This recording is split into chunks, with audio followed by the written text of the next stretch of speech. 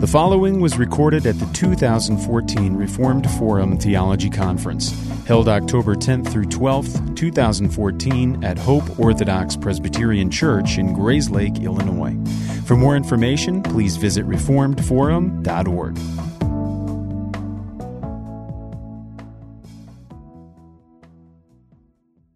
Well, thanks so much for coming, guys. This is our pre-conference. We're delighted to have our first ever Reformed Forum conference, and not just here at Grayslake, but first one we've ever done. We've only ever been able to exhibit at other people's conferences, so we're really excited to have everyone together, and want to welcome people that are watching. We're streaming live online.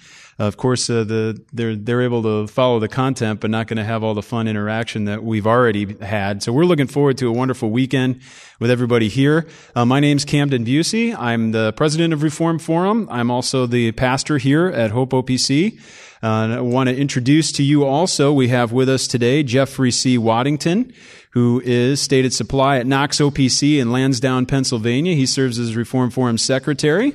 You say hi, Jeff? Good afternoon, folks. Good to see you.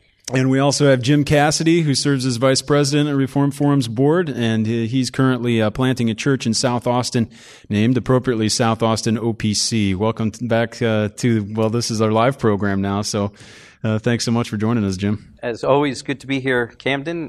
Good to be here face-to-face, actually. This is probably the first face-to-face show that we've recorded in a long time. Right. We've had a fun history. Reformed Forum has been together since January 2008 is when we recorded our first episode, even before it was called Reformed Forum. And today is a nice reunion of sorts, because we do have to record oftentimes through the airwaves and through Skype. So being face to face once again, and also connecting with all the listeners, this is really a special opportunity for us. So we do want to thank everybody for joining us. We've got a special episode lined up, and we are recording live and broadcasting live around the world. And we really wanted to make this a special event for everyone that was coming.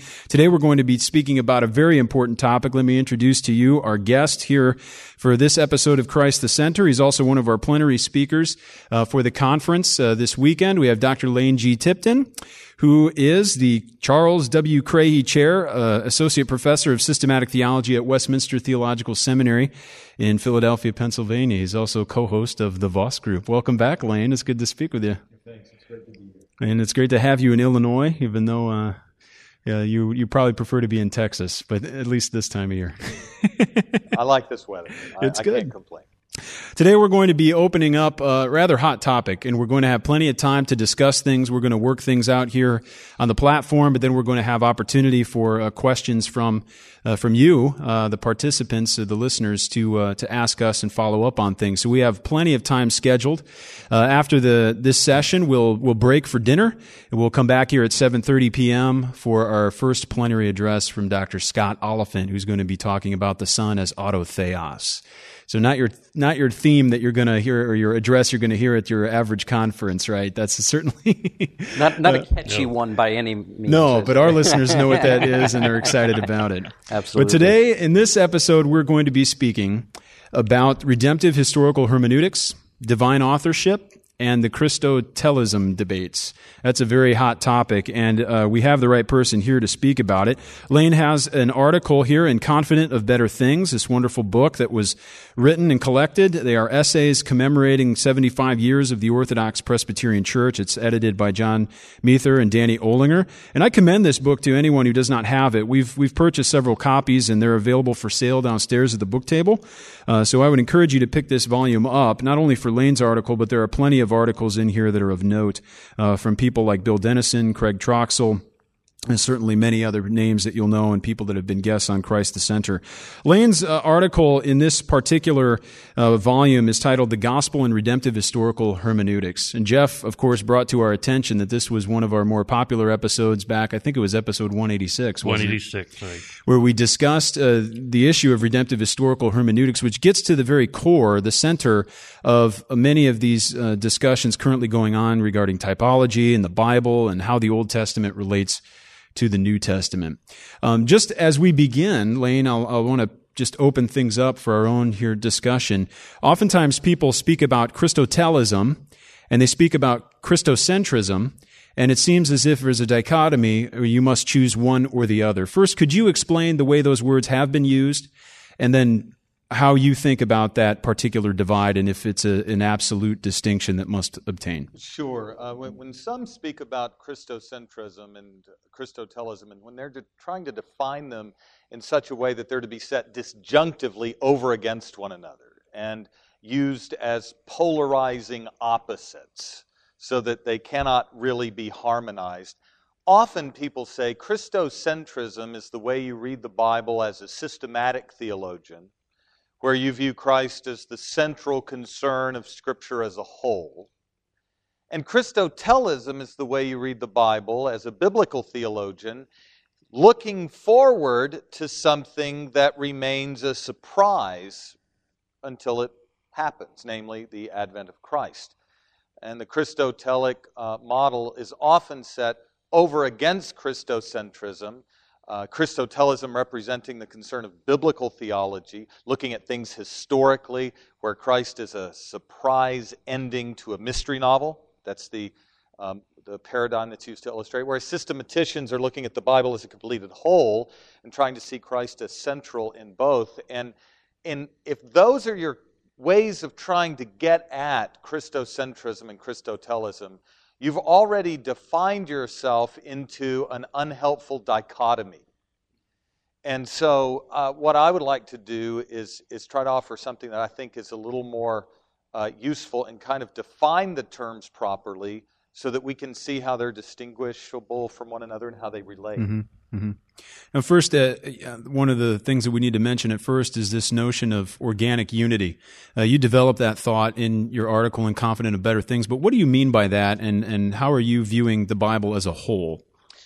Yeah, what we're trying to say when we're thinking about the organic character of biblical revelation after the fall is basically this, that there is one gospel of God, one gospel that focuses on God's Son, but it is progressively administered through history, develops through time, but as it develops from what you might call, in Voss's language, a seed to a bud to a full blossom with the coming of Jesus Christ.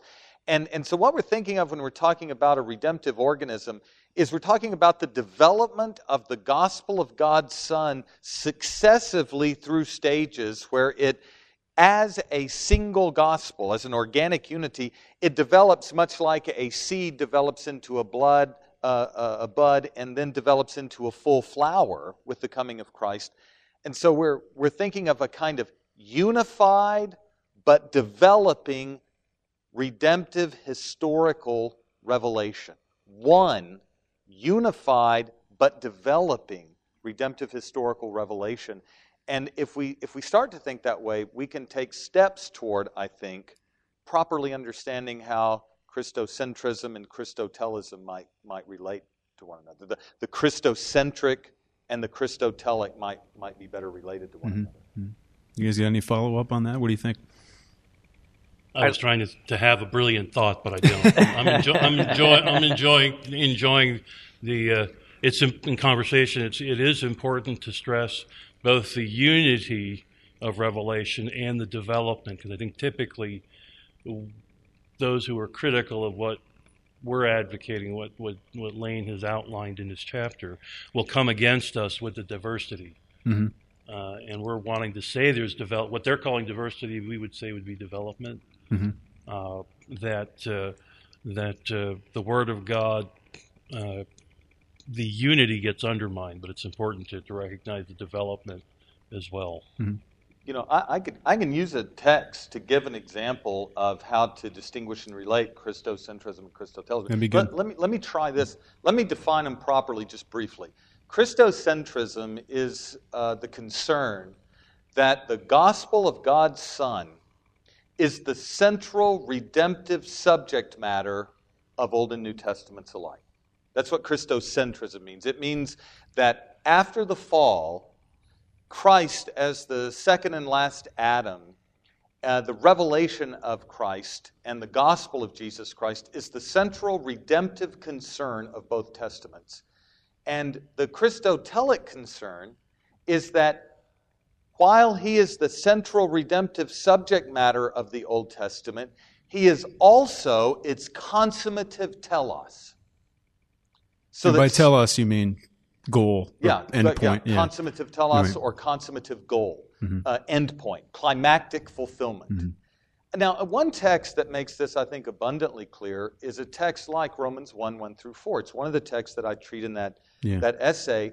And I'll say something maybe a little differently than I did to make the same point that was already made. There are some Bibles in the pews if you'd like to follow Sure, you can look at it. I'm not going to be doing a close exegesis of it. But in Romans 1:1-4, notice this, that Paul says that the gospel concerning God's Son, verse 1 and verse 3, is a gospel that is rooted in the prophetic scriptures of the Old Testament. He says he has been set apart as an apostle for the gospel of God, verse 3, concerning his Son, which was promised beforehand in the prophets, in the Old Testament scriptures. So that what Paul is proclaiming in his apostolic gospel is a gospel that has been previously set forth in the Old Testament scriptures. So the gospel's not something that is a surprise to Paul. It is the datum that is already contained in the prophetic scriptures of the Old Testament. He's not innovating, in other words. It's not new. It's not a surprise. So, if the gospel of God's Son is the central redemptive subject matter of the New Testament, and if that gospel is actually rooted earlier in the Old Testament scriptures, that same gospel is the central redemptive subject matter of the Old Testament scriptures as well. And so, Christocentrism arises out of that text. Now, notice this though. Notice in verse 2 where Paul says this. He says, this gospel which was promised beforehand, God is the implied subject, which God promised beforehand through the prophets in the scriptures. Notice this. Concerning his Son who descended from the flesh, the seed of David, who was declared with power to be the Son of God, according to the Spirit of holiness by his resurrection from the dead. Notice what's being said. In verse 2, the gospel in its old covenant form operates under the mode of promise. So the gospel, the central redemptive subject matter of the gospel, exists in promise form. So what is it looking toward? It's looking toward its consummative conclusion, its consummative telos, its consummate goal in Jesus Christ. Then when Jesus appears, according to the seed of David, according to the flesh, and is raised from the dead, what is that? That is the consummative telos and the fulfillment of what was the redemptive subject matter of the Old Testament. So here's what I like to say. The Christocentric concern and the Christotelic concern are equally basic, mutually contextualizing features of both Testaments. As you've defined them. As I've defined them. And so we're not saying that the Christocentric is to be preferred to the Christotelic, or the Christotelic is to be preferred to the Christocentric, nor are we saying that they should be defined in exclusion from one another. We're simply saying that the two are mutually qualifying, equally basic features of biblical revelation. They require one another. Now, give some examples here. I'm sure many of us have heard preaching under the title of redemptive historical preaching or Christ-centered preaching.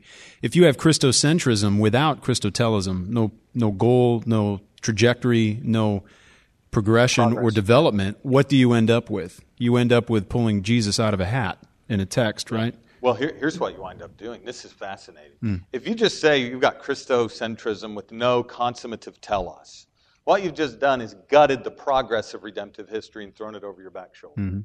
You've got some static, abstract gospel category, and you're going to, here's what you're going to lose. You're going to lose the particularity and the uniqueness of Old Covenant typological revelation.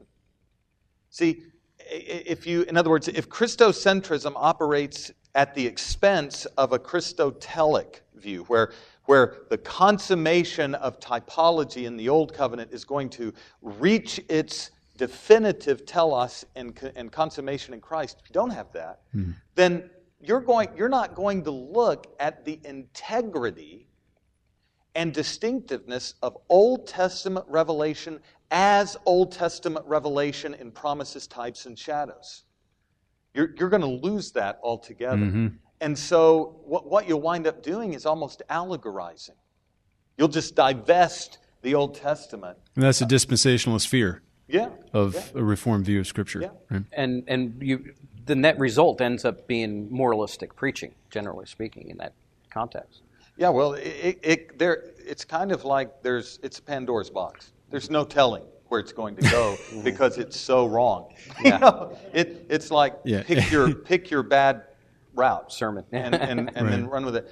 But then go ahead. No, I was going to ask, well, what about the reverse? What if you have Christotelism? I don't know if you want to go there yet, but what if you have Christotelism without Christocentrism? Well, if you have Christotelism without Christocentrism, what you have is some kind of radical surprise ending. Here's the way it usually works, by the way. The people who advocate this, Enns, McCartney, and people who follow that, there's a broader stream of it behind them. But what they say is that the apostles take a Second Temple Judaic method that everyone's using, and the goal of that method is Christ. When they encounter Christ and they realize that He is the surprise ending to the Old Testament, they began to then read Christ through apostolic imagination back into an Old Testament that on its own terms was not about Christ. It was about something else. It was about the story of Abraham, or the story of Moses, or the story of Joshua, or the story of David. But it wasn't about Christ. Christ was not in its purview, so that you imaginatively read Jesus back into the Old Testament using a Second Temple method, where the telos forms your Christology. The New Testament imports a Christological meaning onto an Old Testament that's not in itself Christological. Well, if you do that, then what have you done? You've basically evacuated the Old Testament of its typical presentation of Christ, of its typical portrayal of the gospel of God's Son, and you wind up running the risk of making the Old Testament into nothing more than an Old Testament set, an ancient Hebrew set of stories about an ancient people's religion. And it's just reimagined through the lens of Christ. And then that's what you do on the first reading. And then you reimagine it all around Jesus. You reimagine, N.T. Wright likes this language too. You reimagine monotheism around Jesus. You reimagine election around Jesus. You reimagine all of the Old Testament theology around Jesus. But the pattern is unilateral. It's from the new back to the old, so that your Christological reading gains all of its momentum from the New Testament, and then it's thrust back onto the old. Well, what that means is that the Old Testament did not exert a Christological theology on the apostles. Rather, they exert the Christology onto the Old Testament. And what we're trying to say is, if you do that, you have basically banished Christ from the Old Testament on its own terms, in terms of the integrity of its content as Old Testament scriptures, and made the Christology really a function of an imaginative, creative reading into the Old Testament from the apostles. Now, at their best, an exclusive Christotelist, I guess that's the way we might call it now, one who's not Christocentric in the way you've defined. At their best, they might say such creative reimagining happens under the inspiration of the Holy Spirit. Right. At their best, but still functionally, it still the activity falls basically and exclusively within the realm of the human author. Right? How does a 2 Peter 1, or a notion of divine inspiration and superintendence come to bear upon these hermeneutical concerns? Because with Scripture, we not only have many human authors over the course of millennia, But most basically, we have two authors, a divine and a human, a primary and secondary author. Yeah. What controlling feature or controlling methodological power does that need to bear in a hermeneutic? Well, see, what's really interesting is that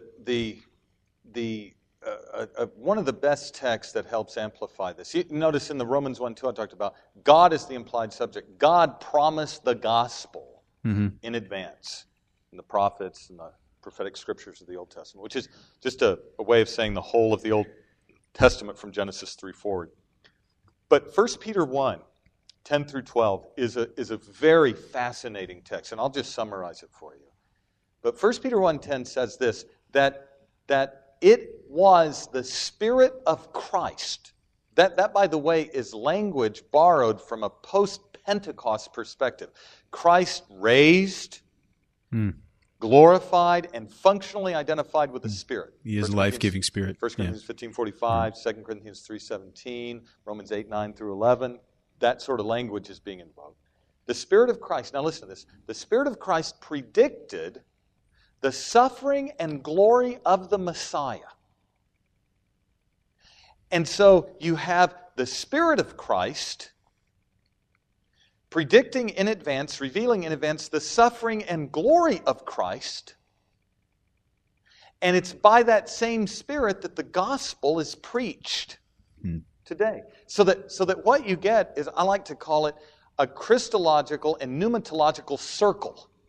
The Spirit of Christ speaks to the prophets, reveals the suffering and glory of Christ to them.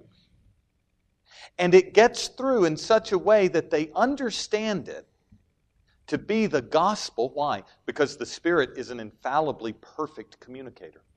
He communicates precisely what He wants to communicate, and He does so with the pedagogy of divinity. It's perfect, right? So it gets through so that it was made clear to the prophets that the Spirit of Christ was telling them they were serving not themselves but us, as the Spirit of Christ predicted the sufferings and glories of Christ. So there is once again your Christocentrism, right?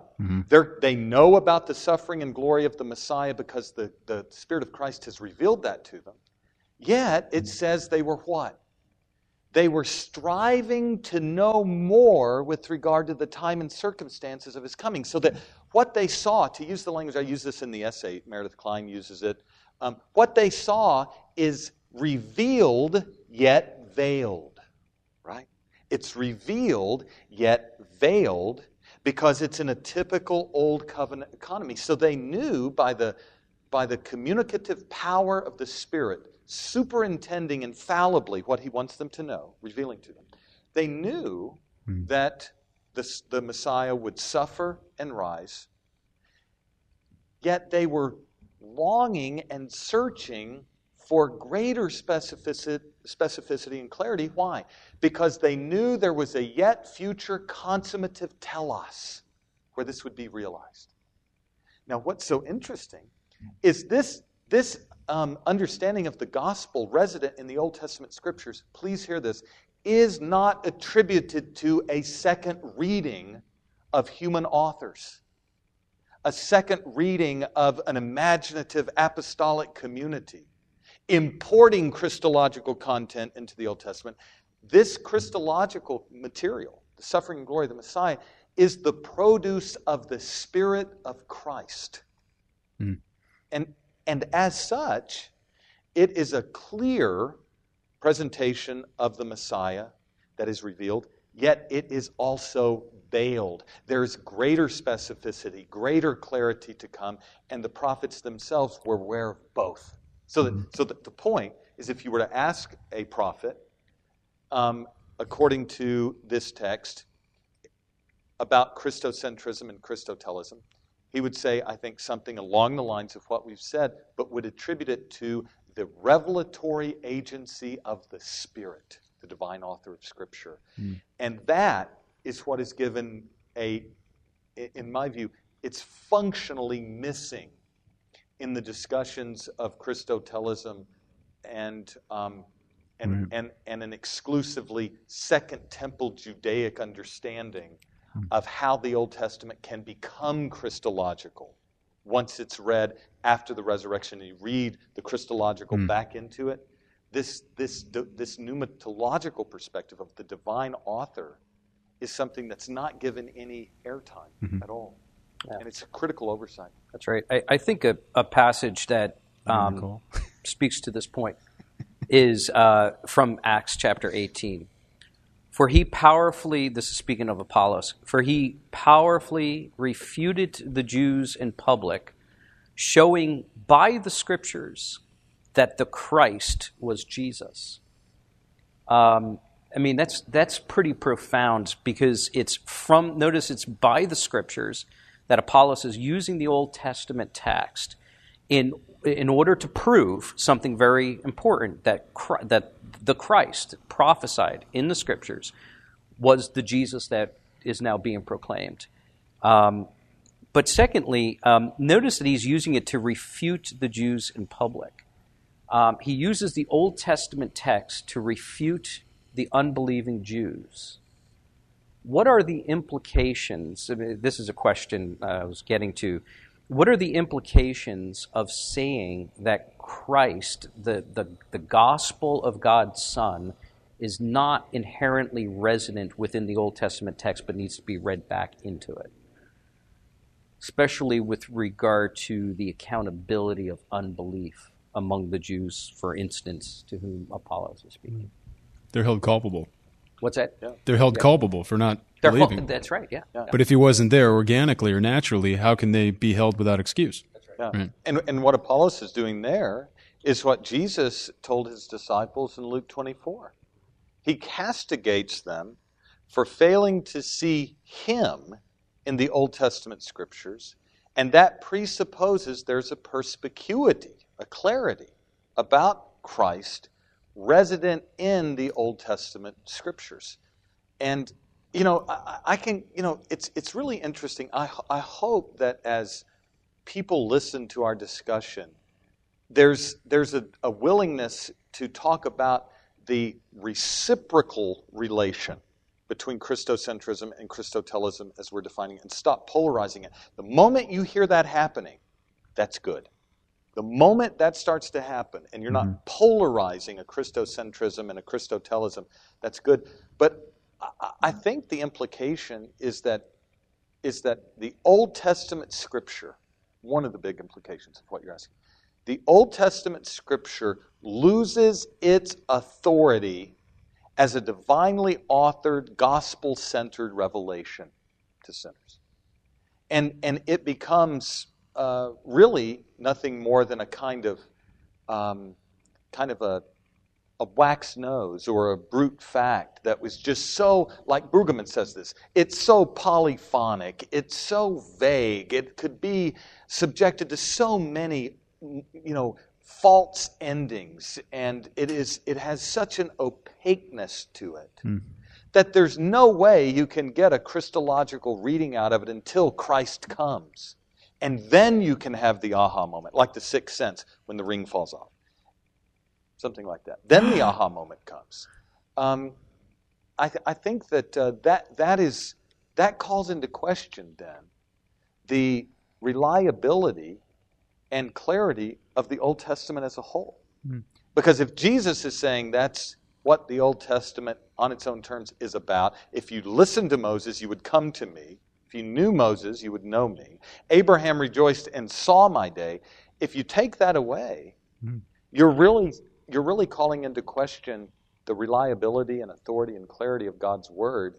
And it actually makes the apostles into men that are really playing kind of fast and loose with the truth, isn't it?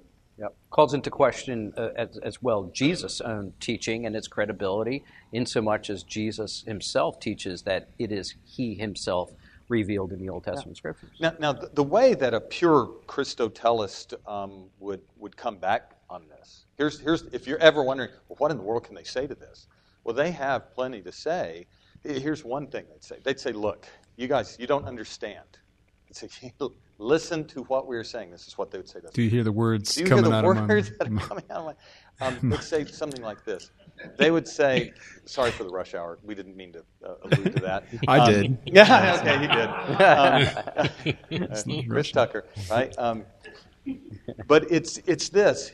And you've got to get into this. This is going to be foreign to most of you to think this way. But I want to give you an example. Here's what they're going to say. You're going to say, listen, stop believing Jesus is speaking to you in the Gospels. Okay? Stop that. Stop believing that you're reading an Old Testament that presents Christ to you. Stop it. And realize that you are receiving a reimagined Jesus and a reimagined Old Testament. Jesus and the Old Testament are being reimagined Christotelically so that what you hear from Jesus is actually the apostolic community creatively reinterpreting Him, just as they are creatively reinterpreting the Old Testament to be about Him.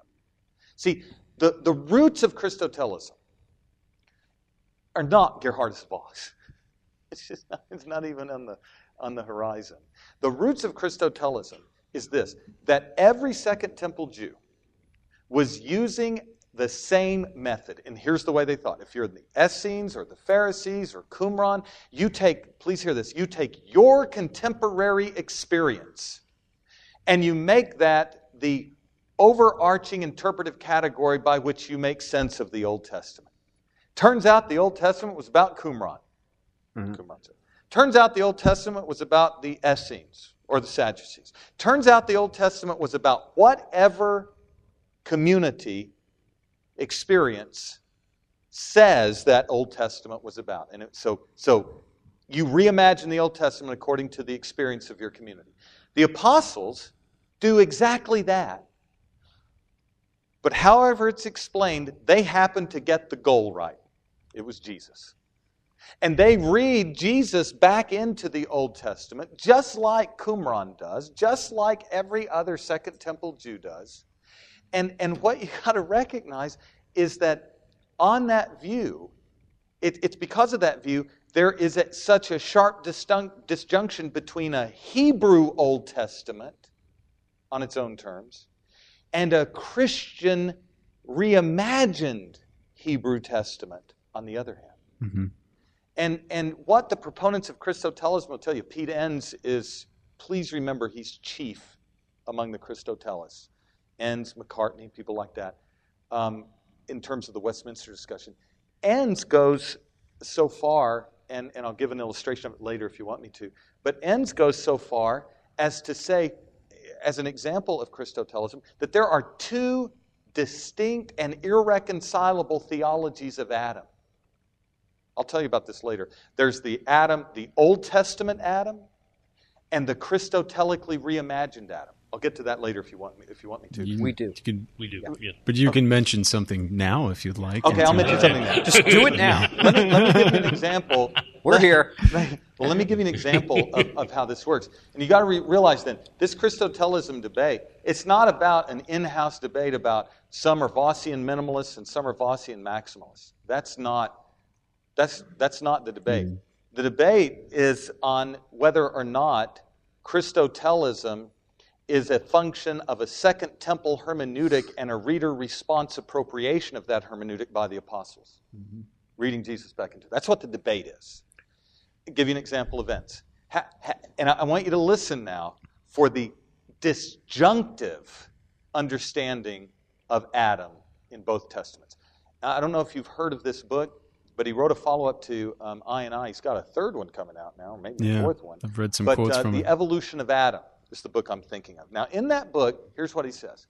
He says, you've got a grammatical, historical, on its own terms, Old Testament understanding of Adam. And what is that understanding? Well, here's what he says. He says Adam is actually a narrative construction of a post-exilic community. Israel, as a son of God, was unwise, sinned against God, and got exiled from the holy realm of Canaan. In exile, the community said, we have got to find a way to identify ourselves as the exiled people of God, and so they constructed an Adam narrative in which Adam is a precursor to Israel. He's a son of God. I'm going to be talking about this in some of the lectures. He's a son of God. He sins against God. He's exiled from Eden. But N says in the Old Testament, on its own terms, he is merely a narrative construction to give a post-exilic or a community in exile an identity. He frames the corporate identity of Israel as a narrative construction, but he's not historical. Now that's the understanding of Adam in terms of the Old Testament, option A. Option B, and here's how Christotelism works. Enns is explicit about this.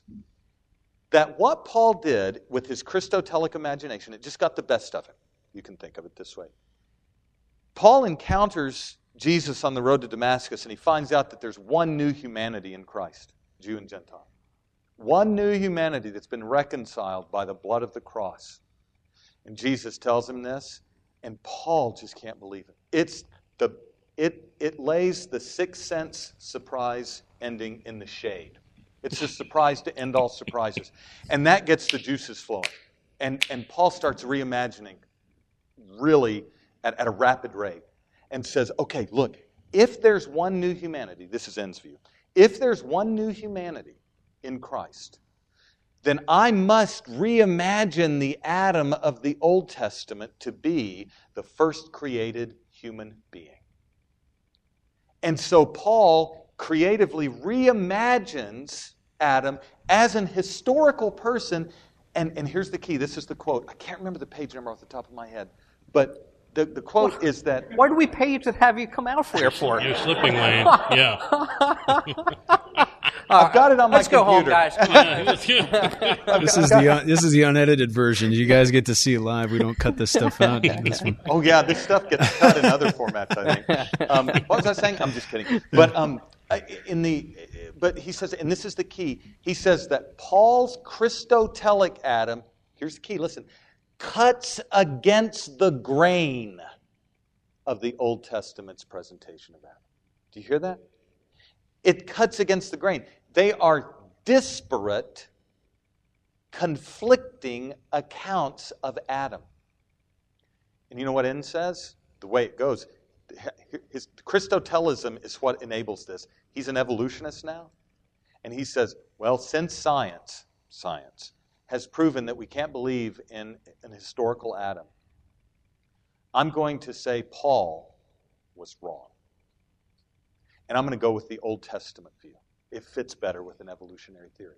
Now, he does that because he's an evolutionist, but what is the hermeneutic that enables him to make such a sharp disjunction between the grammatical historical meaning of Adam, Old Testament Adam, and the Christotelic meaning of Adam, Paul's Adam? It's the Christotelic method. Mm-hmm. And so Enns is someone who gives you as early as what he was doing in the early 2000s, articles that he co-authored with Dan McCartney, another practitioner of the method, whom I interact with in that article. You can call it the Enns-McCartney hermeneutic. His 2004 article, his I&I, his Evolution of Adam, his newer work that is even more radical. Mm-hmm. This is what Christotelism is, you see. And so you've got to recognize that it's not an in-house debate among Vossian minimalists and maximalists. It is a fundamentally different way of trying to understand the relationship of the Testaments. Mm-hmm. And it's a wholesale rejection of organism, divine authorship, and all of these things that we've been talking about. Mm-hmm. Yeah, I did have a question. What does we would call it ideal or exclusive Christotelism, what do you think its doctrine of God is? Oh, goodness. At this particular point, it's not a monolithic movement, but if you look at what Enns has to say, there's really something that's probably close to So it either moves in the direction of a neo-orthodox God, where the event of revelation and the event of meaning is in Geschichte, not history. Or it moves more along the lines of open theism, where in I, for instance, Dr. Enns can say, well, in this text, Genesis 6, God doesn't know the future. Which to me starts to sound like a kind of Socinian, open theist notion of God. And so it's the thing about the Christotelic approach is, and by the way, I should just say, I don't think we should say strong or soft Christotelism. I just think there's a Christotelic method that people practice more or less consistently. And independently of any Christocentrism is what, to bring things back around. And they set it over against Christocentrism and over against an organic understanding of redemptive revelation. And so what we're trying to do here is clarify that Christocentrism and Christotelism, properly defined, illustrate an entirely different method and hermeneutic than Christocentrism in its standalone Ensian McCartney form. They're different theologies different hermeneutics, and different philosophies of revelation. Oh, sure. And of course, Jeff, what you're connecting to is if you have a different philosophy or theology of revelation, that is inextricably connected to the doctrine of God. Yes, it would. Is that what flows out of? Always seems to drive back to your doctrine of Scripture than your doctrine of God. And there does seem to be an open theistic, or Bardian, both influences. And I don't get the sense that the men who are practitioners of pure Christotelism have necessarily read, open theists. Maybe they have, or Karl Barth, but they're influenced and they reflect that kind of method and thinking. Even if it's indirect. It's kind of in the air, right? Unless you were able to either read all the bibliographies of the various books and articles that have been produced, and you can say, aha, here's the origin of that idea. Right. But oftentimes these biblical studies will be conducted independent of theology. Yeah. And so that is also kind of like biblical studies scholars will often cry foul if they hear theological terms or anybody importing any theological categories into the discussion. And that's another thing we can talk about. But in light of that, which is a methodological issue, how we study our Bibles, are we allowed to think theologically? Are we allowed to think of the doctrine of God? But I want to push you a little bit, just for the sake of discussion. For the sake of the argument, I guess, is kind of a Van Tillian thing to do.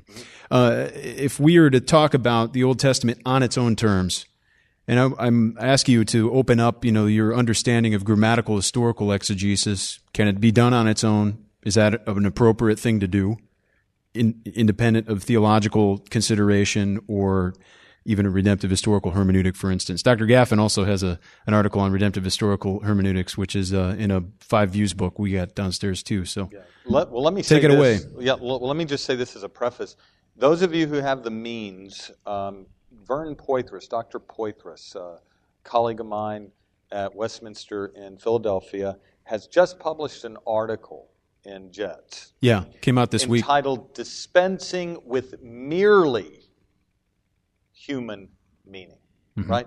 And what he's trying to get at is this, that when we're trying to ascertain the meaning, think of it this way, just try it this way. The grammatical, historical meaning of an Old Testament text. What are the fundamental presuppositions that are going to come to bear on discerning the grammar and history that are behind that particular text? Well, you're going to look at and be concerned about the human author, the secondary author. And you're going to care as much as you can find. You're going to care about historical context, where you are in the history of special revelation, what situations and immediate contextual and historical issues have arisen. But think of this. What is the grammar and history of the Old Testament? What is it? Let me say this. It is theopneustos, breathed out by God. And so the words have a divine author, and the history has a divine controller. Mm-hmm. So that the history is what? It's not just bare, brute fact history. It is part of an organic, progressive history of special revelation. It's not, let me put it this way, it's not a history of religion. That is a mere examination of what ancient people in their own encultured milieu happen to believe. That's what the grammatical historical method, when it's practiced in terms of Christotelism, that's the kind of assumption that Dan McCartney has that I pick up on in the essay. He's thinking of a history of religion's understanding of the Old Testament. That the grammar and the history are human and encased within an historical horizon that must be reconstructed in order to be understood. But in addition to that, what we want to say is what? That the grammar, the words, are from God, and the history under consideration is a history of special revelation, an organic, progressive, divinely authored reality that must inform the way you ask the question, what does that text on its own terms, up to its point in redemptive history, what does it mean? And so you've got to say this, that divine authorship and the history of special revelation are absolutely essential and non-negotiable features to factor into grammatical historical meaning. And the problem with people like Enns and McCartney, I've heard this, it's in print, McCartney's put it in print, Enns has put it in print. We have had discussions about this face-to-face in a number of different occasions. Grammatical historical is reconstructed human meaning only. And my point is that is neither properly grammatical nor properly historical. It's reductionistic. Right, which comes back to our doctrine of God and our doctrine of inspiration and revelation, because these are the very words of God. Yep. He spoke them, even though he superintended and guided the human authors to write his very words. They are the human author's words, but more importantly, they're the divine author's words. That's right. And what I think McCartney does, for instance, in the essay that I wrote, what I think McCartney does is something kind of akin to the way evidentialists will reason with atheists. He grants grammatical historical meaning to be only human historical meaning. And then, because he has backed himself into that kind of dead end, the only way he can get to a fuller meaning is what? The surprise ending in the second read. Mm-hmm. But he screened out a fuller meaning from the outset because he doesn't take the Old Testament to be divinely authored history of special revelation. He grants the fundamental problem he should have critiqued from the outset. Mm. And once he grants it, he tries to put a Band-Aid on a gaping wound. And it just blows the Band-Aid off and bleeds maybe even more. So what you have to do is you have to cauterize, and you have to say, and this is what Dr. Poitras is doing, by the way, in a very helpful way. You have to say to the practitioners of grammatical historical method, look, to say that grammatical historical meaning is reducible to the human author's intended meaning alone is idolatry. It's an autonomous quest for an autonomous intentionality that is not subordinated to and related to the self-revelation of the triune God. It's denial of covenant is what it is. Covenant theology. Yeah, but see, here's what our generation's doing this, and I get concerned about it. I'm not a blogger. I don't like short. He's on Twitter, sentences. But he's never tweeted. That's right. He has followers, but no tweets. I'm the tweetless Twitterer. Tweetless Twitterer. Okay. Didn't know that I made that one up, and you can tell. But what I want to say is this: that I don't read. Some people send me things that are outrageous or not thought through, and things like that. But there's something about the blogosphere, and I haven't been able to put my finger on it, that excels in sound bites that don't penetrate, that don't develop deep structures, and wind up misconstruing and actually almost maligning positions. And so what we need to do and where we need to excel is when we're talking about this, tunnel down, dig deeply down to the foundations of what Christotelism is. And once you do that, if you do understand your the kind of ABCs of Reformed biblical theology and presuppositional apologetics, and some of those deep structures that you get mediated from Calvin to Boving to Murray to Gaffin to Klein, Van Til, people like that, you'll be able to see where all the problems are with the Christotelism. But what it means is really trying to go way beyond the superficial, and I don't want to be too harsh here. I want to try to use sophomoric in the most non-offensive way I can, but the superficial and sophomoric kind of chatter that goes on in blogs where people are blindly leading one another in a real small, self-refuting, self-negating circle. And that's not helpful. That sort of thing's not helpful. So this is a good opportunity to do this. And I actually am working on something to expand that article and help continue to clarify this so that people realize where the issues more and more, where they are. Mm-hmm. Anyway, I got off on the blog, sorry. That's good. Jim or Jeff, you got any follow-ups or you want to push things further? We've got, what time are we at? 10 till? We got quite a bit of time. So yeah. Some time. I've still got some stuff to talk about. May I We're scheduled till 4. So may I push one more thing? Please. Yeah, sure. In that essay on Confident, Better Things, yeah. that I talk about the difference between typology in McCartney and Vosgaffen, Clowney, Westminster Standards, things like that. So, and here's what's interesting. McCartney says that a type only becomes a type once something has superseded it and it is recognized by the interpretive community. And then the interpretive community realizes that what was previous turns out to be not the final consummate stage of things. It's only a type. And then interprets their experience perhaps as now the final stage. So that typology, please hear this, is not intrinsic to the revelatory process, but is rather something that is known only after the type has become a type, after something has superseded it. Now he's getting this, by the way, from people like von Rott and Brueggemann and others who basically, here's the way liberalism deals with typology.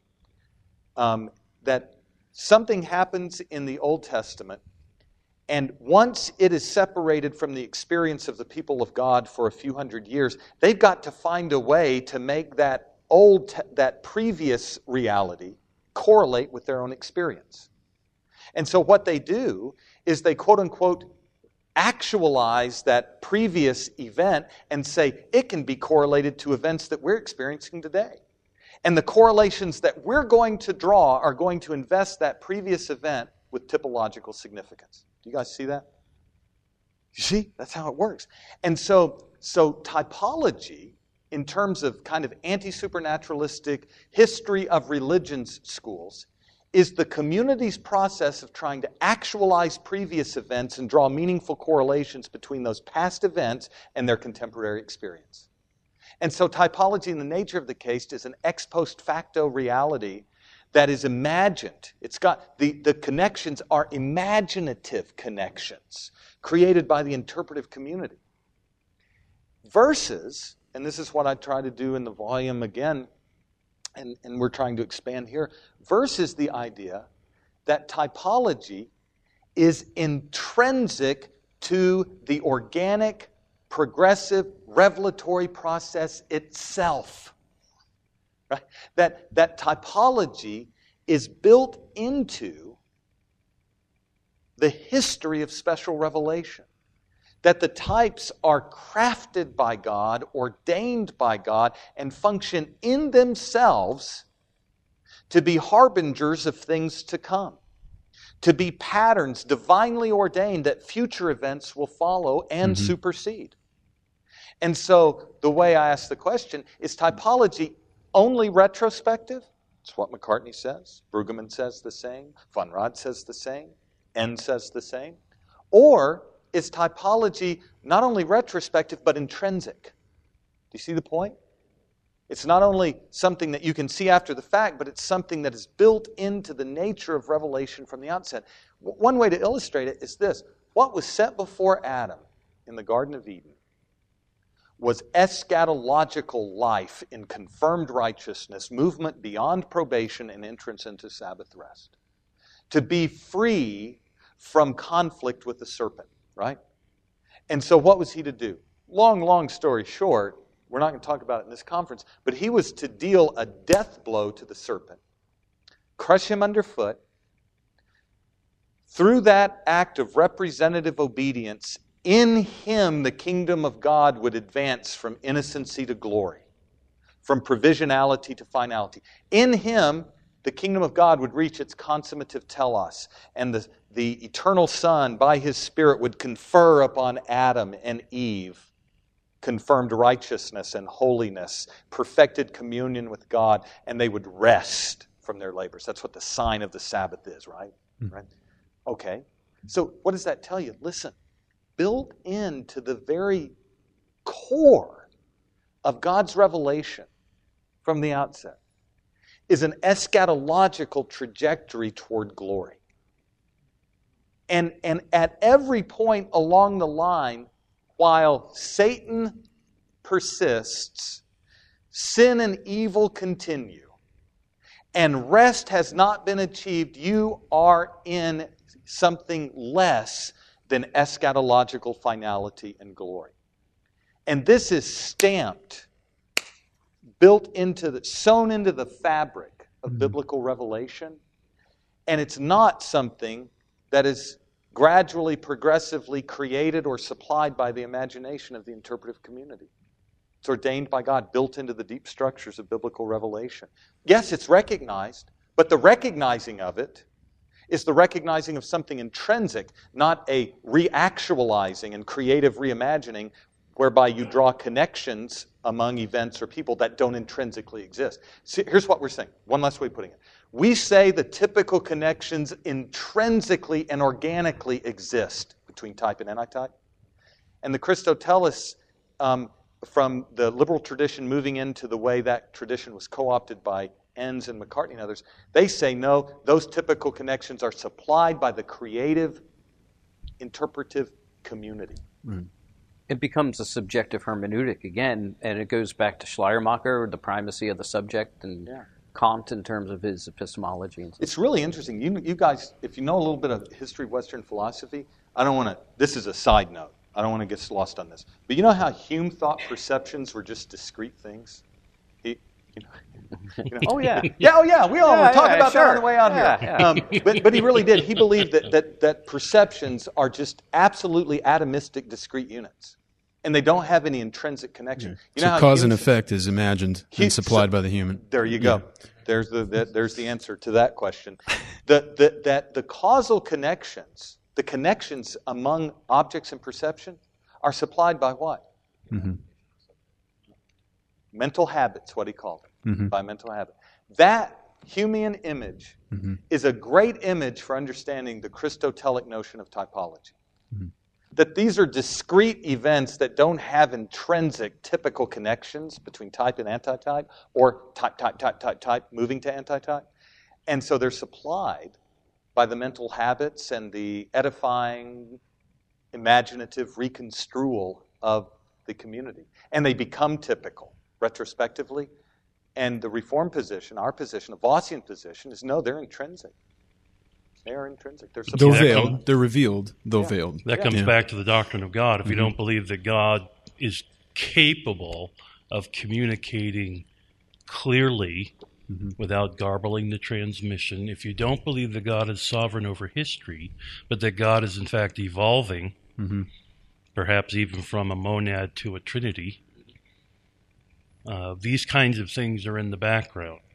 God, we're bringing to grammatical historical exegesis a whole set of orthodox presuppositions that come from the text itself, of course. But I mean, we don't assume that the Bible is a brute fact that God somehow is connected with, which is or adopts. It does appear as though Christotelism in its pristine form. That's what's in the background, whether it's known or not. And another way to think about it is, you know how for Kant, whatever meaning you're going to get out of phenomena is going to be imposed by the legislative powers of the knowing subject? That's similar to the typical connections in the Christological witness of the Old Testament relative to the legislative power of the imaginative community. So Christotelism, as it's been practiced in the ways we've described it, is kind of the triumph of the creative and autonomous community. And that's why, by the way, for instance, in Enns where's Enns gone theologically? He's gone to Franke and McCormick and Barth, because you've got a notion of history that is going to be sloppy, messy, amorphous, ambiguous, and if you're going to get any kind of Christological witness from the text, and Enns says this actually 9i, it's got to be beyond the text, in an event beyond the text, not a unity in the text, and that's where the neo-orthodoxy can rear its head. So it's not just another form or a different form of Reformed hermeneutics; it's a hermeneutic of a completely different sort. Yeah, and that's the problem. People, we've got to remember this. There was, especially in the previous decade, there was a homogeneity of Christotelism that was being kind of co-authored by Enns and McCartney, and it was pretty clearly defined in terms of the Second Temple categories I've talked about.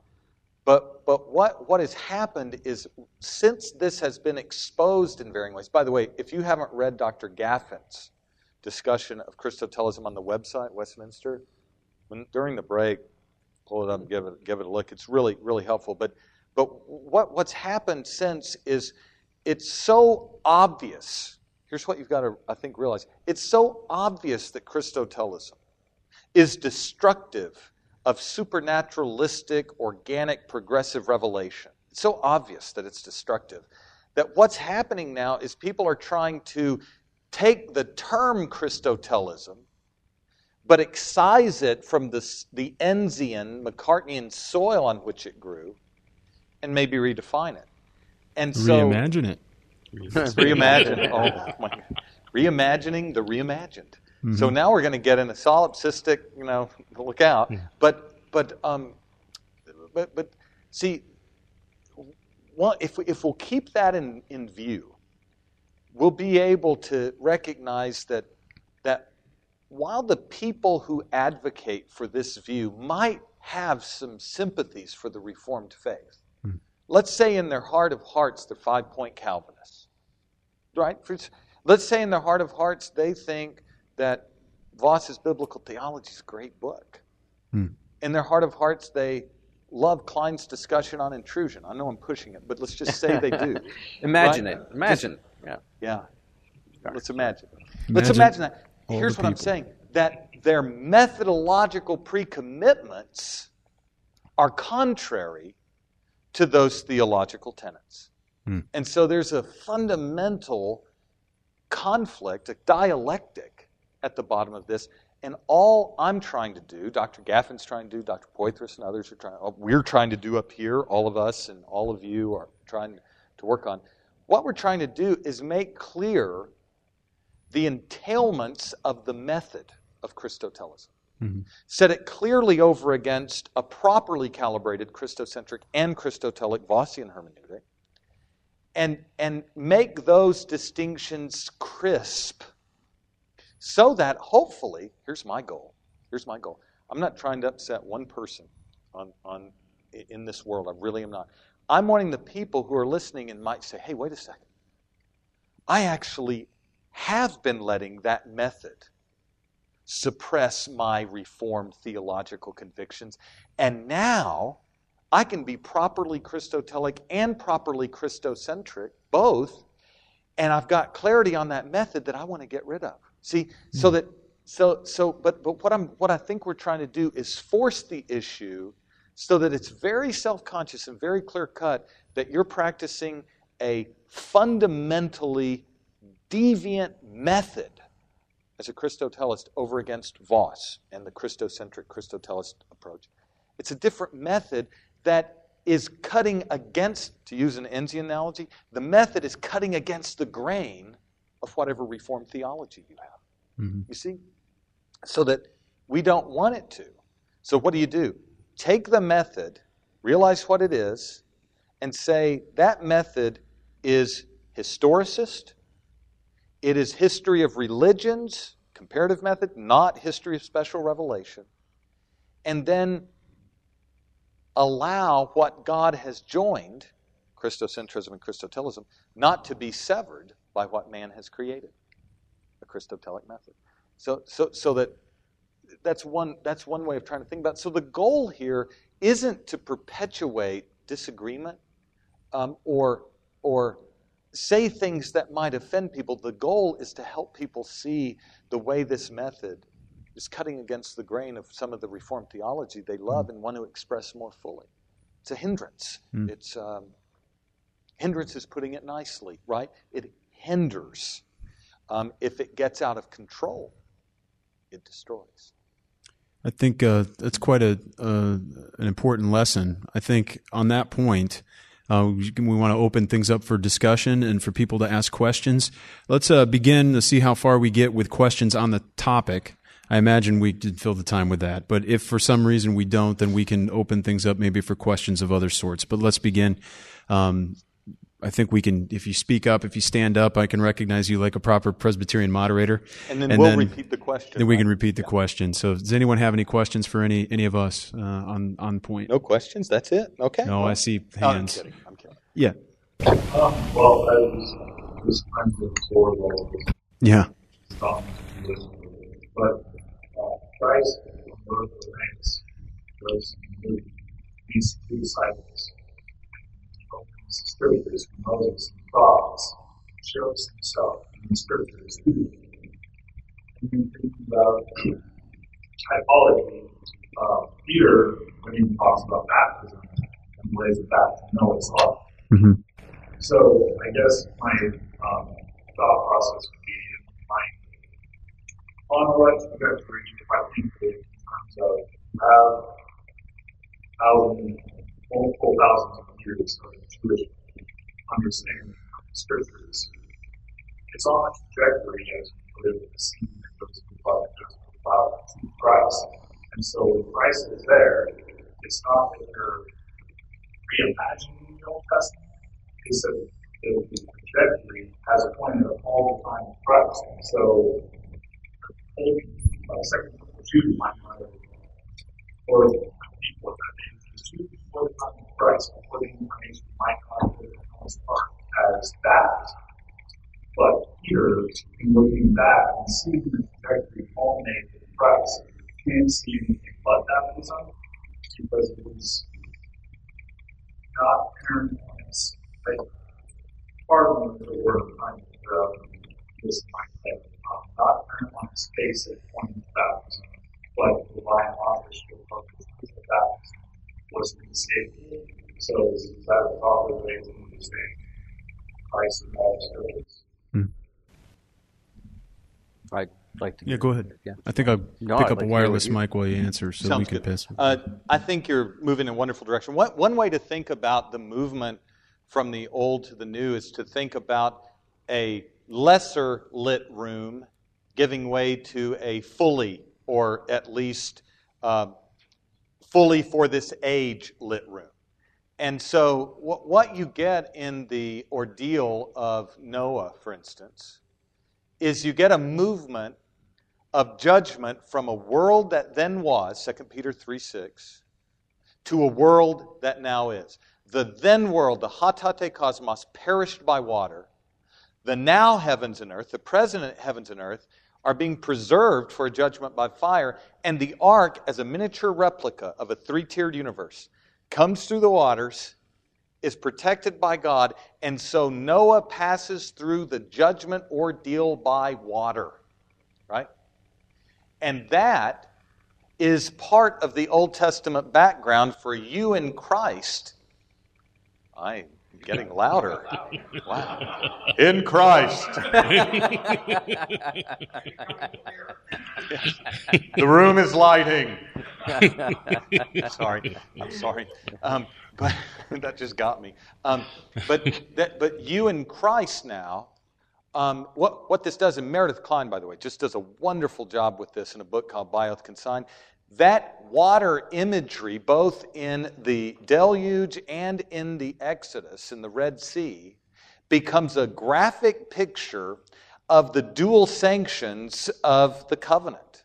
Cursing for those outside the ark, blessing for those in, cursing for the Egyptians, blessing for the Israelites who are baptized into Moses, and by extension there's a kind of being baptized into Noah, so that what's happening is you're getting an old covenant presentation of passing through a water judgment ordeal in a representative head, Noah, in and under the representative leadership of Moses, baptized into him.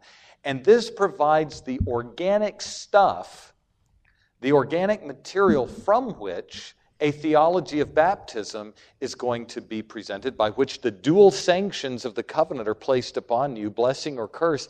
And if you abide in one greater than Noah, if you abide in one greater than Moses, you will pass through that water judgment. And in Peter's language, 1 Peter 3:20 is where you're thinking. Later in 2 Peter 3, 3 through 13, you will pass into not the now heavens and earth, but the new heavens and earth where righteousness dwells. So I think you were putting it in a really helpful way, that there are some very concrete, very vivid connections that exist between the deluge, the Exodus, judgment of the Red Sea, and baptism. And the book that I think does the best job of fleshing all that out is Klein's Bioth Consigned. And I just realized I didn't repeat the question. That's fine. Okay, sorry. I think we can deduce it. You can discern. Up on a second read, you can... no, I'm sorry. That's good. We do you have any other questions? We do have a wireless mic now, so if you would wait, here up front for Jeff. Yeah. Thanks, Steve. This is great, guys. I'm kid in the candy shop here.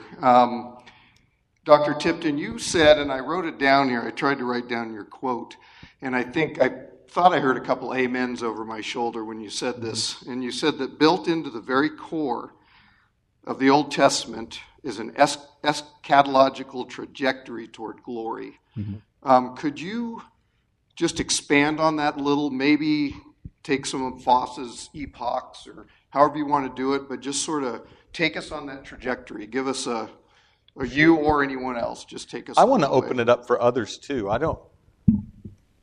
Do you want me to do one, or? I'd love for you to do one. Yeah. It'd be a pleasure to do one. Yes. One way to think about it, you can think about it through. You can actually think about it from every portion of Scripture. But one way to do it is to, if you think about the way, for instance, the imagery of the tree of life is utilized. In the garden, what you have is, and I'll try to be as brief as I can be, but in the garden, you have a tree of life that is given to someone who's already alive, right? Yeah. And so that tree cannot be a bare symbol of the continuation of life unless you want to believe this. unless you want to believe that the highest good for Adam and Eve is a mutable, losable communion with God, the perpetual possibility of sinning against God, the perpetual presence of the dragon, the serpent, seeking to devour them and destroy them, and a constant threat of death from the tree of the knowledge of good and evil. So that when you look at that situation, it is not as romantic. Eden is not as romantic as many would like to think within broader evangelicalism. It's actually a place that threatens death for disobedience. The serpent is prowling around seeking to destroy the people of God at that time. And Adam and Eve are subject to sin and death and loss of the communion bond, the wrath of God, and the pains of hell forever. And as long as they have not, as Adam has not passed probation as a federal head, that condition continues perennially. So, how does the tree of life function, for instance, once you look at someone who has done what Adam didn't do, who has crushed the serpent's head, Genesis 3:15, who has clothed God's people with garments of righteousness, 3:20, and who has passed under the flaming sword of judgment, Jesus Christ? What does he do? What does the Messiah do after the fall? Well, he does those things. He destroys the work of the serpent. He covers over the sin of his people. He passes under the flaming sword of divine wrath, the cherubim's sword, a trial by knife ordeal. And when he does that, and he stays dead for 3 days, having lived a perfect life and died a substitutionary death, he rises and is constituted what? This is key. Life-giving pneuma, life-giving spirit, 1 Corinthians 15:45. He possesses, in the language of Hebrews 7:16, the power of an indestructible life. In the language of Romans 6, 9 through 11, he rises never to die again. And the life he lives to God, raised up, and he is what? He's beyond probation. He's beyond temptation. He is confirmed in righteousness and holiness, and he is seated at the right hand of God and has prepared a place for his people. He goes to prepare a place for them. And what does he promise? He says, I'm going to send the Spirit, when he goes to heaven, I'm going to send the Spirit to you so that I can take you and bring you where I am. Mm-hmm. And how is that presented in the book of Revelation? As giving you the right to eat from the tree of life. In Revelation 2:7. In Revelation 21:1 through 5, the city, the holy city, descends out of heaven. The river of the water of life flows through it. On either side of the river of the water of life are 2 trees of life, yielding fruit in season for the healing of the nations, where there will be no curse, and the people of God will dwell without sin or Satan or anything impure in the presence of God, and they will live how long? They will reign forever and ever. That tree of life imagery then shows you that built into the promise of the tree of life was an eschatological advancement beyond conflict with the serpent, beyond the possibility of death, beyond the loss of communion with God, and confirmed in permanent righteousness and holiness. And you can do that with the tree of life. You can do it with Eden as a realm. You can do it with Adam and look at it through the lens of the second and last Adam. And then you can move forward and do it with Noah and Abraham and Moses and David. And so all of this, what you get then after Eden is you get this same fundamental story re-thematized with the cosmic flood language, the seed realm language. Noah, cosmic flood. Abraham's seed realm. Moses, David, kingdom, and sitting at the right hand of God. And all of these things come to their fruition in the eschatological kingdom of God in Christ. Second and last Adam, one greater than Noah, Abraham's offspring. Second Moses, David's greater son. All of these things reach their consummation in him. See, and that's what part of the genius of Voss and Ritterboss and Gaffin and Klein that's where it lies, I think. Well, Klein is so helpful when he also develops this thought. Of course, he's developing the notion of the kingdom of God and how it comes. Ritterboss does much the same. But Klein also develops the image of God in a wonderful way where he talks about the glory image. And we see that glory represented throughout all of covenant history, and it shines. It's refulgent in so many different things throughout the Old Testament, and it comes into clearest focus and brightness, of course, in the resurrected Son.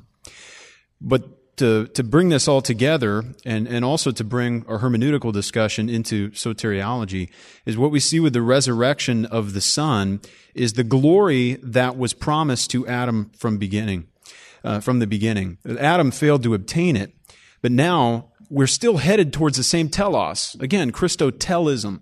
We're still headed towards the same goal, but we have to go there. We have to get there through a different trajectory. We can't go from good to better, which is that notion of elevating grace that we find with Adam and what was offered to him in probation. We have to go from condemned, alienated, and corrupt to redeemed, then to consummated through Jesus Christ alone. He's the only means of doing this, and the only one who can accomplish it because he's fully God and fully man. And so when we see the resurrection of Jesus Christ and we see that glory, we see it even in a foretaste in like Matthew 17, I believe, of the Transfiguration. And we see it in shades and bits and pieces throughout his life, and then foretasted through all the elements and aspects of the Old Covenant administration. That glory is the glory that was always promised to us. And it's the glory that we will have one day, and even have, I want to say now, though veiled and in parts. Yeah. As we're justified, we have the righteousness of Christ now. Yeah. And so in a sense, we look a little bit like him. We have new facet of glory. The glorious image is being reproduced in us. We are also accepted. We're heirs, co-heirs with Christ, and we have a right to all the privileges of the family of God. We're adopted. Being sons, then, in a rightful sense, on our conference theme, we too also look a little bit more like Christ. Yeah. We also have the power of sin broken. It has been breached in our life. We're free from sin so that now we can live. We're set apart as holy. We're continually, day by day, by the power of the Spirit, our sin is being put to death and we're being raised into newness of life. Once again, we have his holiness in part, but it's coming. All of these things contribute to that to God forming the glory image in his people. Again, on the same trajectory and toward the same goal that was always planned from beforehand, but now it can only come through Christ. And the beautiful thing about when we see that glory in Christ, it is original to his person, because he is autotheos. Dr. Oliphant will bring that out this evening. But then we have it too, and this is where we hope to end the conference for those who are able to stay in Romans 8:29. I hope to develop this in a sermon Sunday morning where we speak about the entire purpose of foreknowledge and predestination, God's reason for foreknowing and for predestinating a people for salvation. The reason he did it is so that we would be conformed to the image of his glorious Son, conformed to the image of Christ, so that he would be the firstborn among many brethren. What's God doing? He's replicating a family, a glory image, a family resemblance in his people, so that we would reflect his glory, in other words, the sum total of his attributes in accommodated form. Yeah. He's making us to be mirrors who would reflect his own glory throughout all of creation. Which the chief end of man is to glorify God and to enjoy him forever. Yeah. So do you think that that's why maybe in 1 Corinthians 15, 48 to 49, Paul says we have borne the image of the earthly man, but we will bear the image of the heavenly man. It's an image endowment in Christ. It has to be. And I think, you brought out in lectures before with Ephesians 1:3, which talks about the fact that we are in Christ, we're seated with him, and we have every spiritual blessing in Christ in the heavenly places. And that characterizes our union with him, but I also believe that it qualifies this notion of covenantal image conformity, glory image conformity. And those are hyphens in between all those words. Is because our union with Christ is first personal, because it's with Christ. It is second, but not secondarily. Second, it is spiritual, capital S, that's a gaff in capital S. Spiritual, because it's with the Holy Spirit. And then thirdly, it is also eschatological because it's heavenly. And we look at the image, we're being conformed to the image of Christ by the Holy Spirit, moving towards heaven. And our life is characterized by good deeds, by righteousness, by being exonerated and acquitted, by being accepted as son and being freed, justification, adoption, and sanctification. What's the flip side? Everyone has an image, to bring in the antithesis. The only other alternative is that you are continuing to be conformed to the image of this world, which is what? It's personal, but it's in fallen Adam. Mm-hmm. It's also spiritual, but it's the spirit of this world and the spirit of this age. Paul uses that language in Colossians and Ephesians. It is also eschatological, but it's a highway to hell, to quote AC/DC. As Bon Scott would say. Right, right. My friends are going to be there too. Brian Johnson, I think. Yeah. No, I think that's Bon Scott. Okay, I'll take your word for it. No. And how is that life characterized? It's not characterized by righteousness. It's not characterized by walking in the paths of righteousness, Psalm 1. It's characterized by disobedience, by suppression of the truth and unrighteousness. And it's not justification, adoption, and sanctification. It is guilt, condemnation, those two both being the alternative, the opposite of justification. It's not adoption and acceptance. It's alienation from God. And it's not holiness and freedom from sin. It's bondage to sin, and it's total corruption. Yes. But you see, it's two images. Mm-hmm. That's a good point. Yeah. That's useful. So that's like a comprehensive way of describing the whole of covenant history from the lens of image. Right. And the bestowal of God's glory to his people, which was intended from the beginning. Any other questions? I'm sure there are many. Keith, yeah. Thanks, Jonathan. This one's, I think, short. Is New Covenant theology an example of when someone is not properly Christotelic and is more Christo or sola Christo-centric? I think the question is, I think that's a legitimate question. I think that insofar as you push for the kind of discontinuity that you get in New Covenant theology, it's interesting that I think you might be able to correlate, at least formally, some of the features of Christotelism in it. Yeah. The bare grammatical historical method is certainly similar on its surface. It is similar. But I think where the difference would lie would be that what's happening in terms of New Covenant theology is not indebted first and foremost to Second Temple Judaism, right? It's not indebted to trying to replicate the model that the apostles were thought to be using. Can I restate the question again? Oh, yeah. Is New Covenant theology... I hear your answer, which great answer, of course. But my question was New Covenant theology somebody who is being Christocentric with an improper Christotelic, meaning they're 5-point Calvinists and embracing 5-point Calvinism, but when they're now reading the New Testament back into the Old Testament. At least that's the way I think I understand what they're doing, which is improper.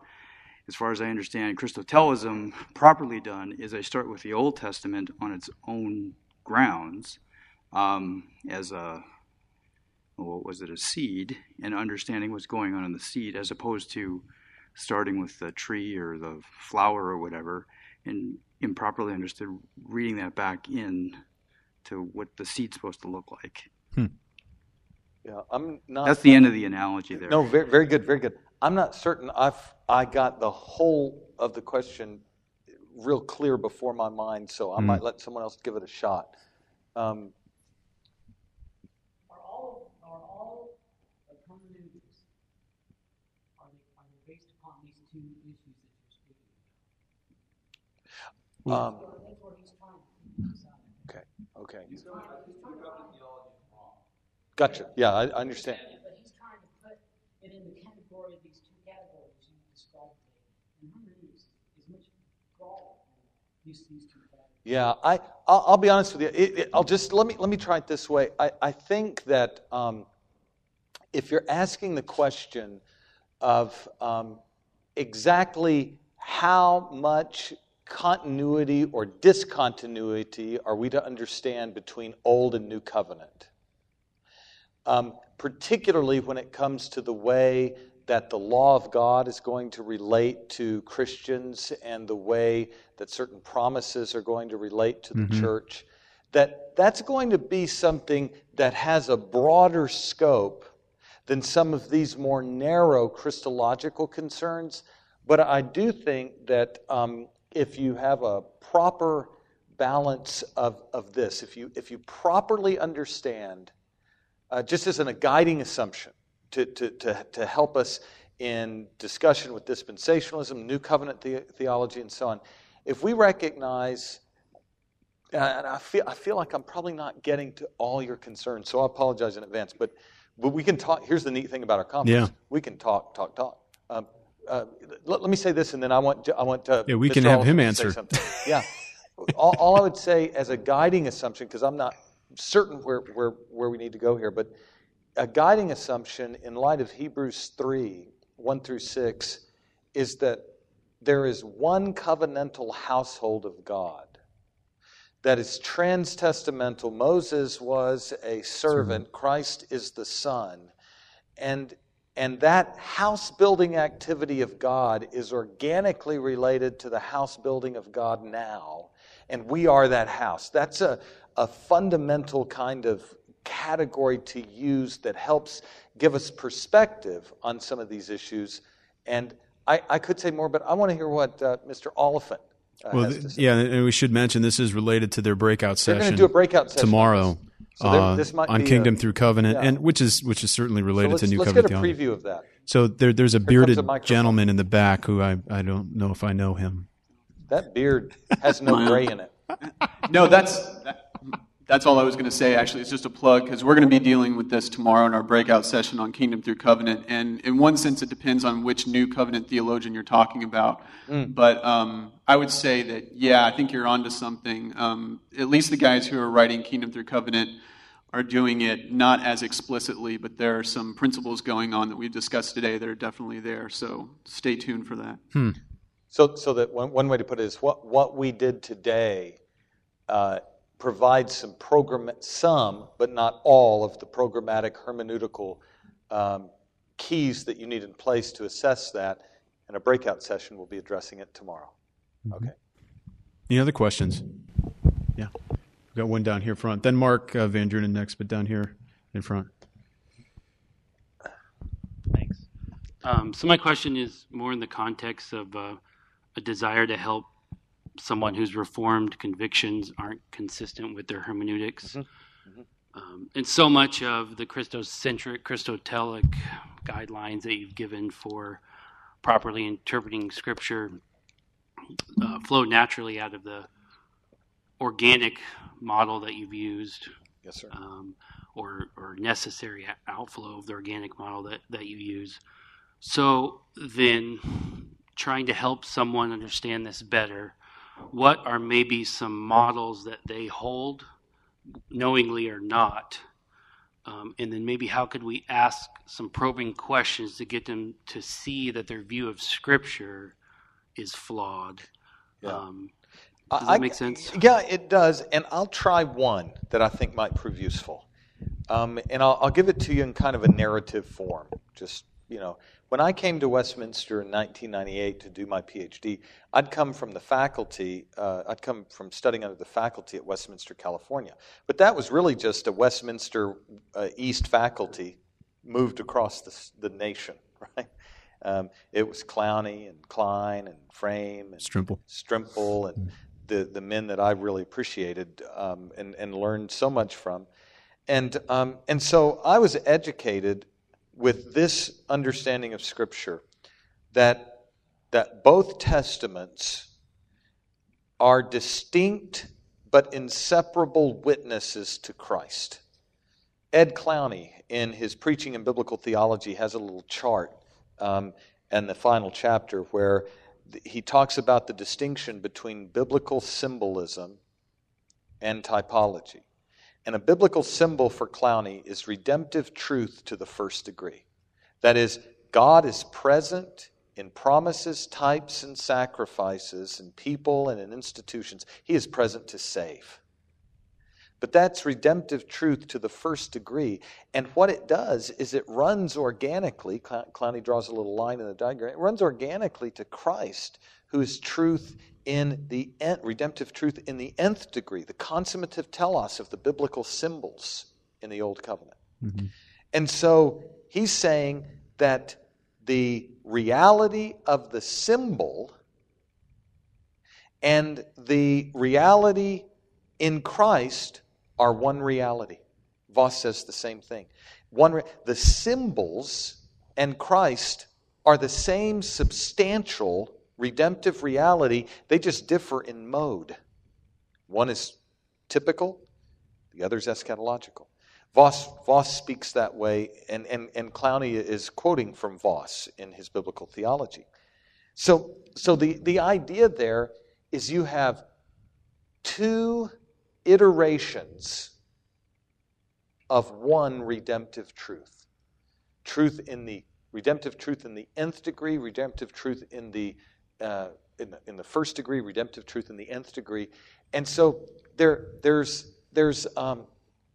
two installations or two installments of one homogeneous redemptive story and presentation.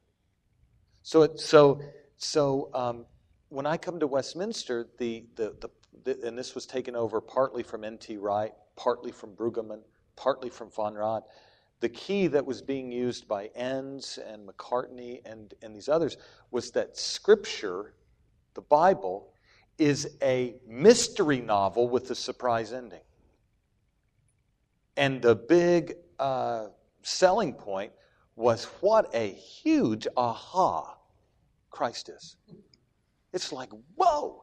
And so they took the idea of mystery, the mysterion, to be something closer to the way the dispensationalists interpret it, something unseen, something that is truly surprising and somewhat astonishing. Like, an analogy, like when Bruce Willis's ring falls off his finger and rolls across the floor and you go, he's dead! Wow! And it's that kind of thing. Well, what I think we need to recognize, and this is something that I wasn't present for this, but certain students were present early on in a PhD seminar. I won't tell you who the figures were, but there were faculty members present. And one of the faculty members said that the mystery novel with the surprise ending is the way we should understand the two Testaments. Instead of Clowney's two iterations of the same truth. It's a mystery novel with a surprise ending. The question that came, and it was a very good question then, it's still a good one now, is, well, if it's such a surprise ending, why is it that Jesus held the Pharisees and his disciples responsible for failing to see the way the Scriptures testify to him even before he is raised from the dead? John 5, he's telling the Pharisees, if you knew Moses, you'd know me. So what I think we can say to them is, look, if you want to try to help them and minister to them, you can say, look, there are two different notions of surprise. One is an absolute out-of-the-blue surprise, like a mystery novel where you just can't figure out who it is until it's revealed. And then that is where the surprise is absolutely veiled. Then there's the idea of a surprise where that surprise is relatively veiled. Where, like we talked about in 1 Peter 1, where the prophets are searching intently, longing to know more, and even the angels are longing to look into this, but they know the substantial reality. They just don't know it in all of its fullness, and all of its detail, and all of its richness, and all of its eschatological glory. Mm-hmm. And so, if you want to meet someone where he is when he says the Bible is a mystery novel with a surprise ending, what you want to do to try to communicate with people is soften that surprise and actually say, if you want to, after you talk about the absolute and relative surprise, then you want to say, and honestly, if Abraham saw my day, Jesus says in John 8:56, it's not really a surprise after all, is it? It's wonderful. It's incredible. Mm-hmm. It's astounding. It's breathtaking. It's overwhelmingly fecund and rich. And so in that sense, it's surprising how wonderful it is, but it's not a surprise in the strict sense of the term. Something like that to try to build a bridge in, talk to them, and then help them through it. That's one way to try. Have either of you encountered this type of thing, practically speaking, either in your churches or in other regards? I have an example that I don't know if this is helpful or not, but at least at the time for me, I thought it was helpful. It was in a lecture that Sinclair Ferguson gave at Westminster, and he was talking about the relationship between the old and the new relative to Christ, promise and fulfillment. And he said something to the effect, of course, much more eloquently than I can do here and with a better accent than a Jersey one. But great one. Jersey, but Scotland versus New Jersey. Yeah, but the relationship is one of opaqueness to explicit clarity. So if you see somebody, let's say, walking down the road towards you, you can see that person. You know that they are coming towards you. You know that they're on their way, but you don't have all the details yet. You don't have all of the fine nuances of facial features and exactly what color perhaps his tie is or what have you. And as he gets closer and closer and closer, those details start to fill out or fill in for you. And in a similar way, Christ, it's the same person, it's the same road, going in the same direction, but it's moving from a position of opaqueness to a position of explicit clarity. And for me, I thought that was a helpful illustration to use, especially with lay people that may not be as familiar with the technical jargon. Thought that was pretty good. And what works there is you could say this, that if the Son, as it were, is behind the Son, if the Son is behind Christ, what it does is it casts his shadow that's good. over the Old Testament. And you can even get a title of it, like Dr. Poitras did, The Shadow of Christ in the Law of Moses. So there you go. Yeah, there you go. It works. Yeah. There's certainly good, Jim. a lot of practical issues going on. And oftentimes when we're discussing or debating or especially talking of things that are so foundational, such as hermeneutical principles, you do need to do so, as Van Til would say, suaviter in modo, fortiter in re, and do so to be smooth and winsome and persuasive, and to listen, to hear that you understand what the real concerns are, and you're not importing them yourself, but also never to compromise the truth of the method and message that you're trying to portray. May I say something? I want to say just something that's I hope is pastoral and useful here. I want you to recognize this, that probably if you polled 100 people who were advocating a Christotelism over against Christocentrism, and you asked them specifically, what is Christotelism? And what specifically is the Christocentrism that you think needs to be replaced with Christotelism or stand over against it? I don't want to exaggerate, but I suspect you would get somewhere in the neighborhood of 99 different conceptions. In other words, it's going to be very person variable, and there's going to be confusion. The two things you got to be aware of: there's going to be confusion, and there's going to be passion that can run in the direction of anger. I want you to realize that. So if there's confusion, what you have to excel at, and Camden just said this, you have to listen. Some people might actually agree with you and think they don't. They might. That's really possible, and you need to listen. If someone says, "Hey," he introduces, I am a Christotelic and not Christocentric," I'm sure that's not going to be how it happens. But if it's someone that militant, you still need to listen, because you don't know for sure exactly where that person is until that person tells you. The second thing is, please remember this. Please remember this. There is, for reasons that are built into the fact that Westminster has stayed a strong Vossian course and refused to go the direction of New Orthodoxy, post-conservative, evangelicalism, New Perspective, Christotelism, things like that. Because we haven't gone that direction, there are people who are upset about that. They're very mad. And you've got to realize that when you're dealing with someone who is upset or angry, don't let yourself become equally upset with them. In other words, do your best to think of yourself not as someone who refutes, but someone who serves. And because you can have the right answers and be really articulate and run circles around someone who's not studied much. You can do that. But if you're doing it in a kind of, I don't want to hit my microphone, a chest-thumping kind of way that's triumphalistic and condescending, you know what you're going to do to that person? You're going to ingrain that person in more and more hostility and more opposition.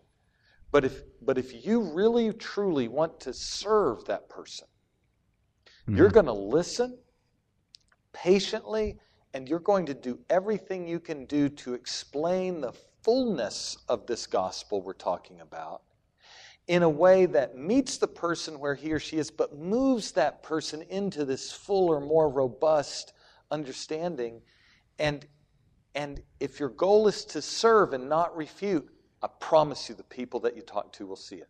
Now, I'm not saying that it's going to cure everything, that it's going to dispel all of the confusion or quell all of the anger that's out there. But I really want to encourage you to try to avoid any form of triumphalism in that, hey, I've got all the answers. I don't think you believe that, but in your heart, it's easy when you start to see more clearly where legion errors lie. It's easy if you don't watch your heart to get a little bit triumphalistic, to get overly aggressive, and to stop trying to serve the church and serve people who are really concerned and inquiring. So, we could have said this at the beginning, maybe it would be, but I think it's better put now that we put the issues out there. So I want to encourage you to do it, to approach it in a Christ-like way where you are seeking to consider the person you're discussing better than yourself and to serve that person. Paul. Well, from that same chapter in Philippians, have this mind among yourselves, which is yours in Christ Jesus.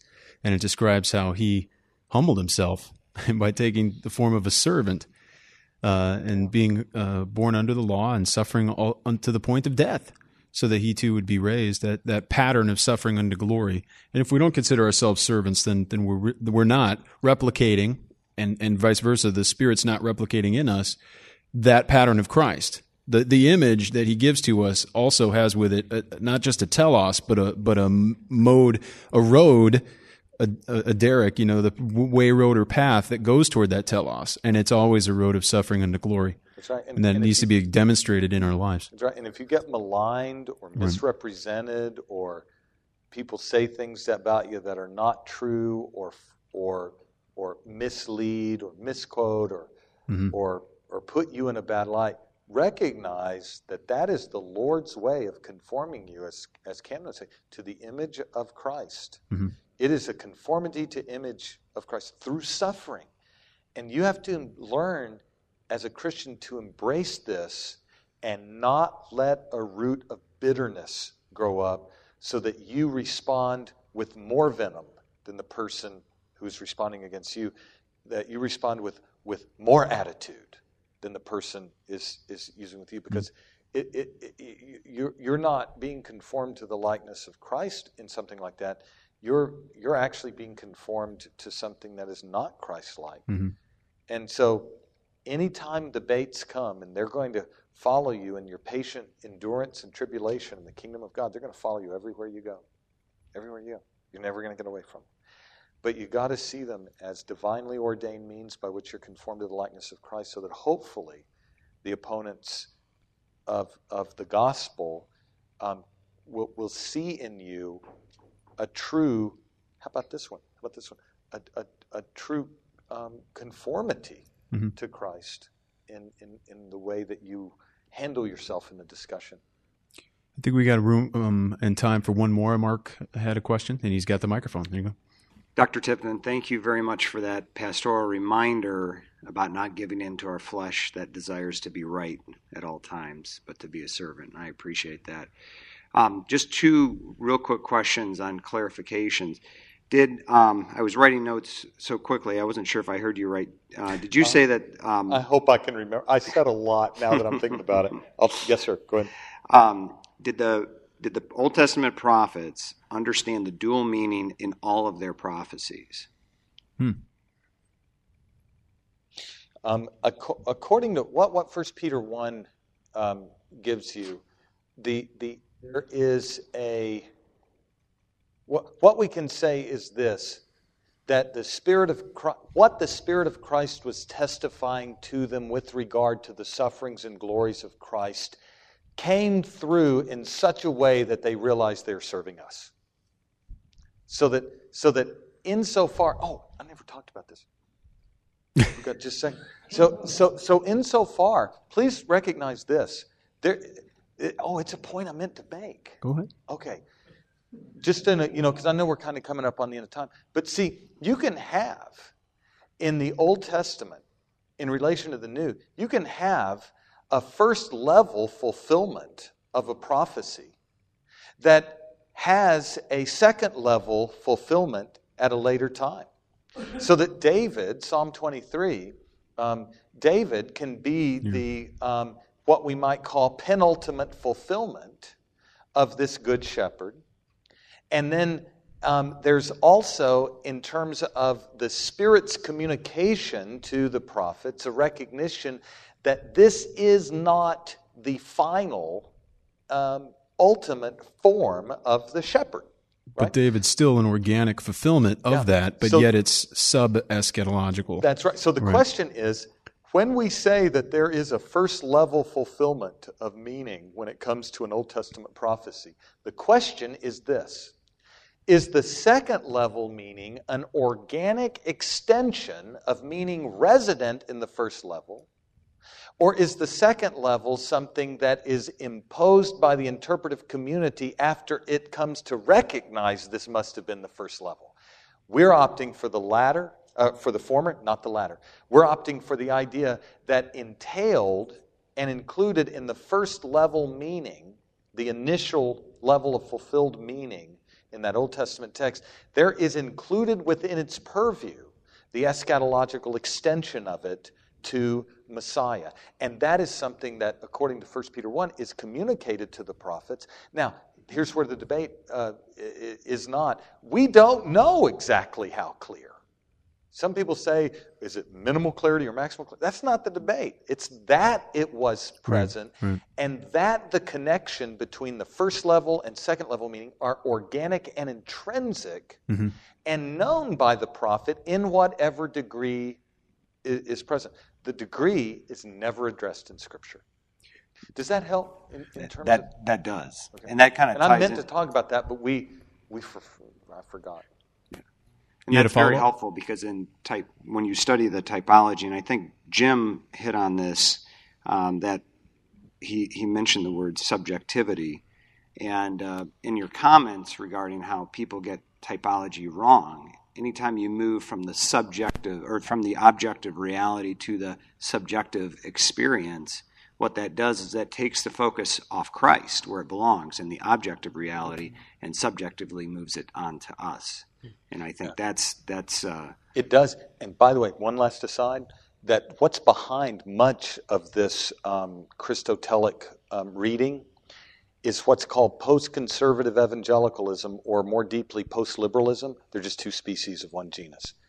And instead of saying that, and what they turn the attention to in theologizing is a cultural linguistic model of doing theology.